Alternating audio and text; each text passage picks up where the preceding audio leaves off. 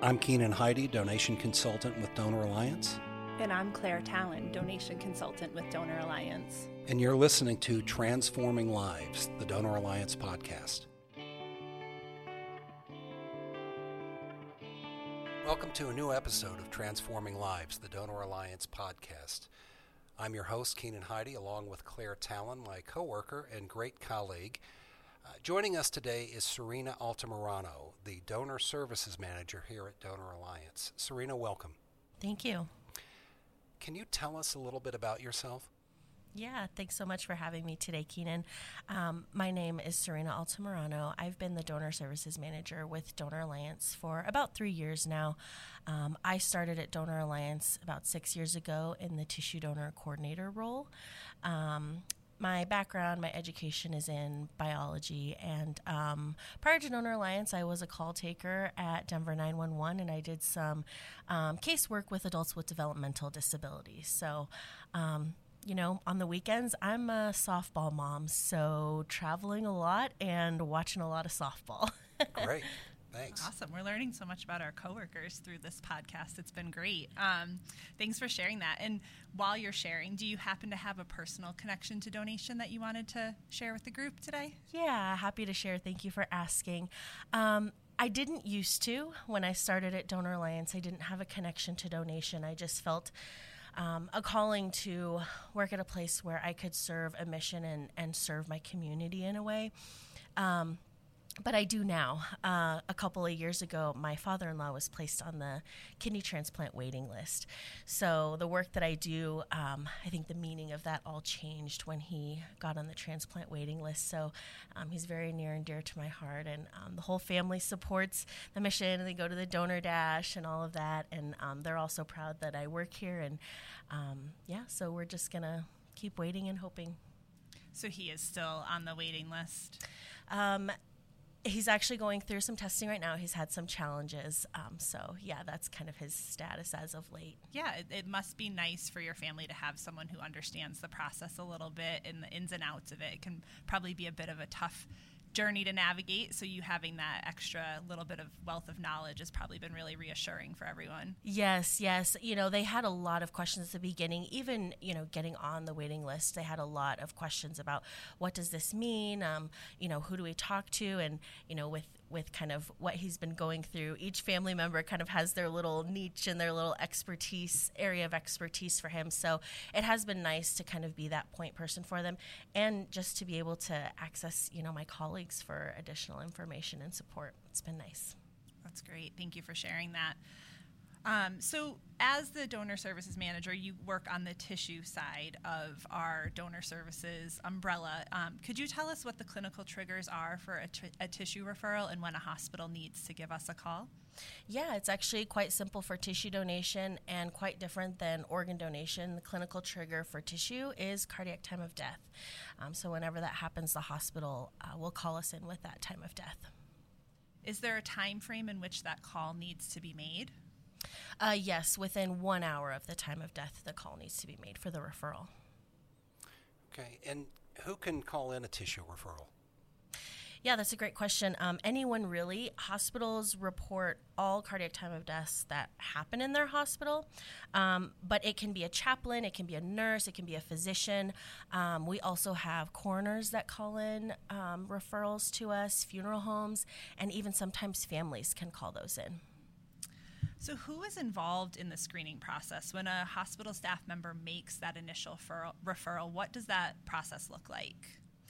Yeah, so there's several organizations that are involved in the screening process. When the hospital calls, they're actually calling our third-party organization that answers and triages those calls for us.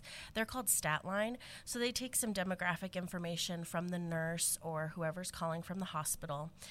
They take that information and they page it out to the appropriate party. And so that can mean several different things. Sometimes it's Donor Alliance. Sometimes it's Donor Alliance specifically for organ. Sometimes, again, that clinical trigger, cardiac time of death, that would be a page out to our tissue team. And then also the Rocky Mountain Lions Eye Bank is involved, so they're notified on all of those pages as well so that they can begin their screening process. Why are there so many questions for tissue donors? So there are kind of three big buckets that I can break that out into. First, tissue donation is a regulated process. So screening questions, asking medical history, kind of the course of admit, the cause of death, all of those things are helping us to determine the eligibility and ultimately ensure safety for the recipients. Second, the TDCs also, the TDCs, I say, tissue donor coordinators at Donor Alliance, they must also gather information about the family. So was this a sudden death? How is the family doing? Did they make it into the hospital? Have they been notified of the death?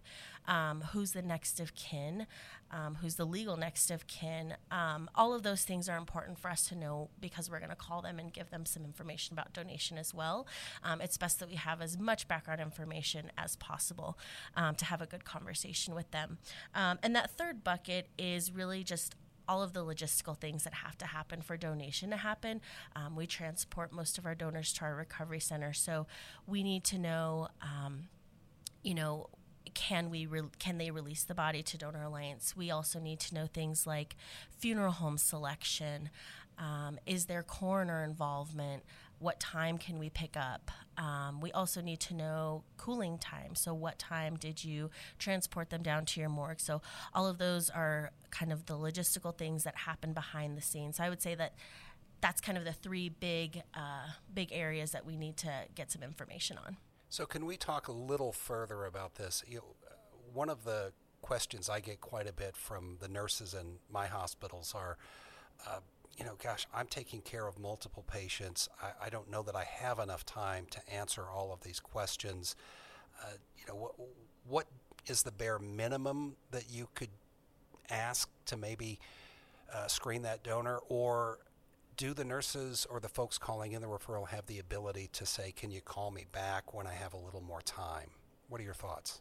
Yeah, that's a great question. Our process has to be so fast, and so ultimately that's kind of where that call within 1 hour of cardiac time of death comes from. And from time of death to the time that we have to recover tissues is only 24 hours. That includes all of those logistical things that I talked about before. It includes contacting the family.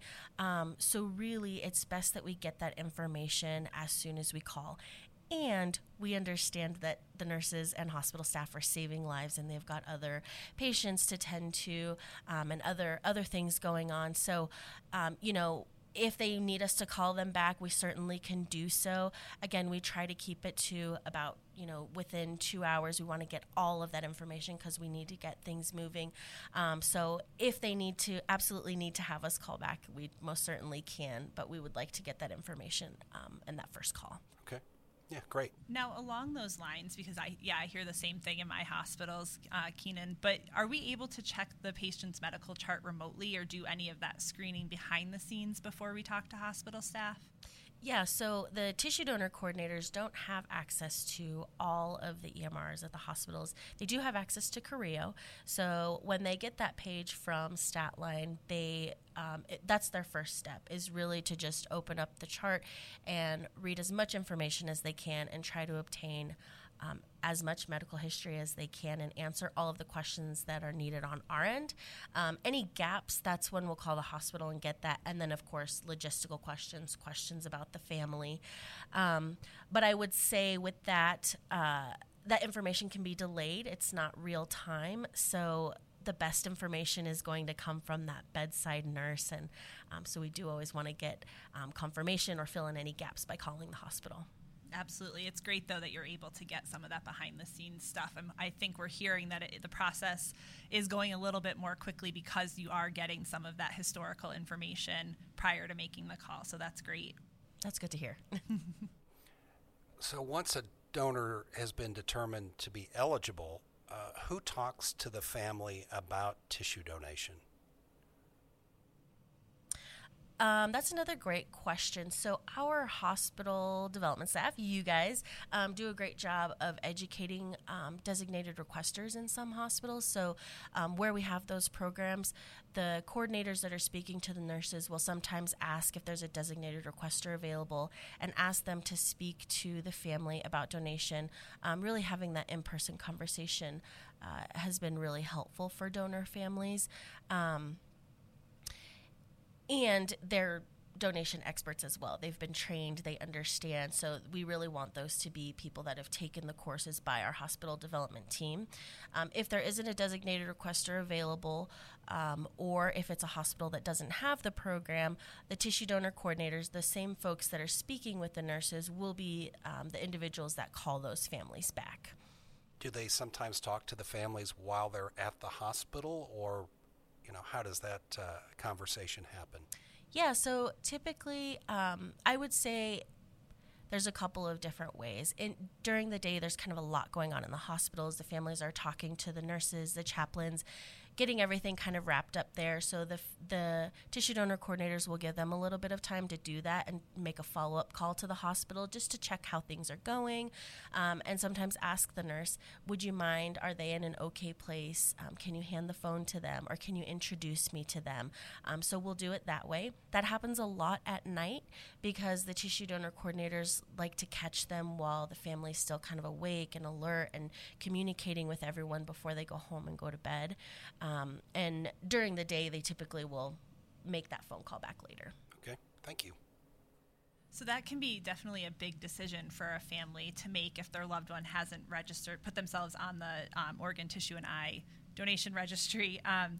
So when they are making that decision for a non-registered donor, how long does the family have to make that? What does the timeline look like for that? Yeah, that's a great question as well, and I think that goes back to our time frame of that 24 hours. Again, including screening, coordinating logistics with our partners, communicating with the hospital. After we call the families back, we do work with them and give them as much time as we can, and let them know of our time frame. And we just want to make sure that we give them all of the information so that they can make an informed decision. Sometimes that does require families to think on it for a couple of hours. But really, again, we're working against that 24-hour time period.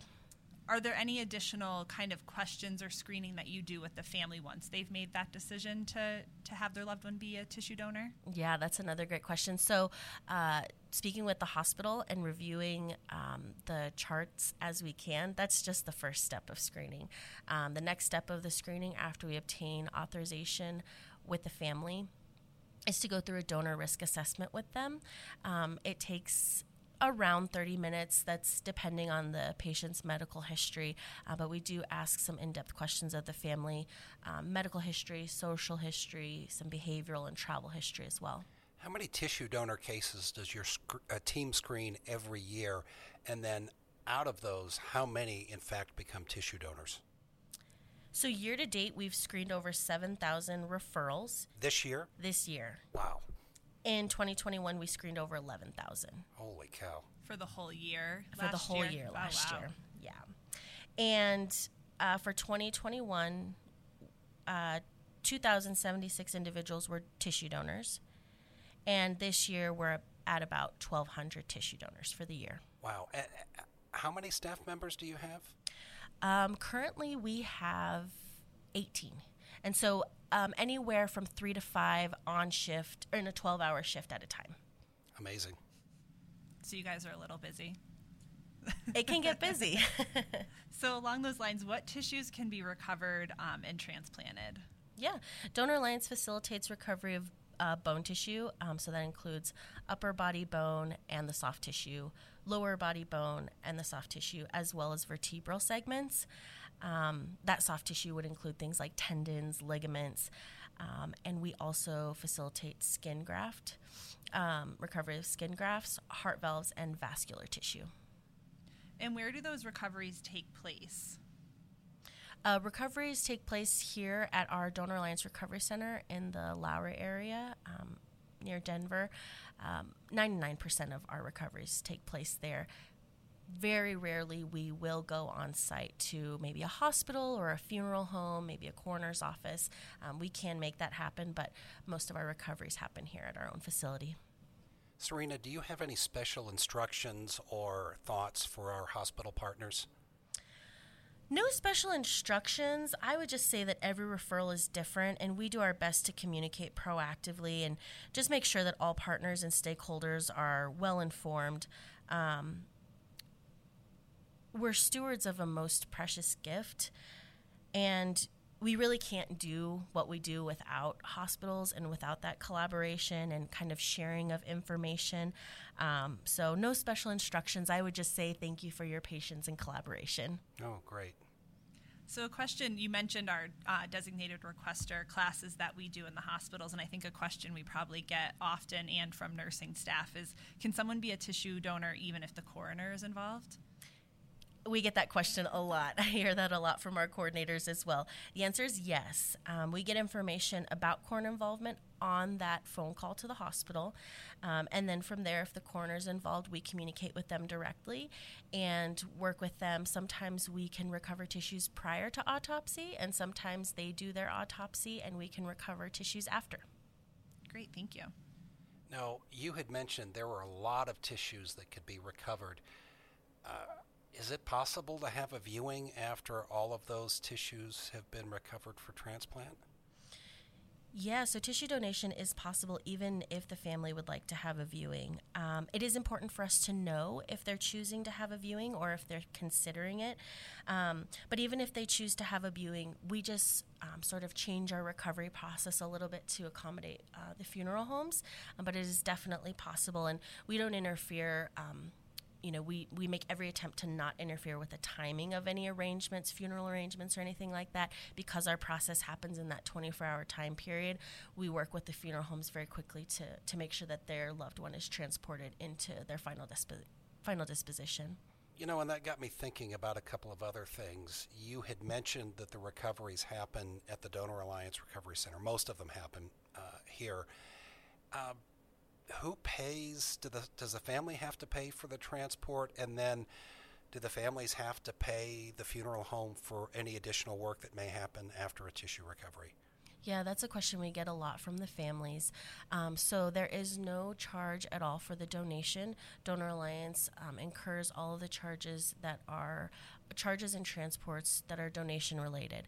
The family would be responsible for any charges outside of that. So Donor Alliance doesn't cover any funeral arrangements. They don't cover any cremation or anything like that. And the family is also still responsible for any transportation as if Donor Alliance were involved. And that's what we like to communicate, is any cost that you would have incurred if donation would have never taken place. Thank you for clarifying that. We get that question a lot as well in those designated requester training classes. This has been really great. Is there anything else that we should know about tissue donation? Anything we didn't cover today? I don't have anything else. Keenan, do you have any additional questions? I can't think of any. If I do, I'll just give you a call a little bit later, and we'll edit this in. Travis, our producer, will help do that. But no, I really want to thank you so much for taking the time out of your busy day. I know you're AOC, and so you've got a lot of other commitments today. And Claire and I and Sunday and Travis want to thank you so much for being a part of this. No problem. Thank you so much for having me and for doing this and getting information out there to everyone about more about donation. Awesome. Great, thank you. Thank you. Thank you for listening to Transforming Lives, the Donor Alliance podcast. If you have any questions or any ideas for a show, send us an email to podcast@donoralliance.org.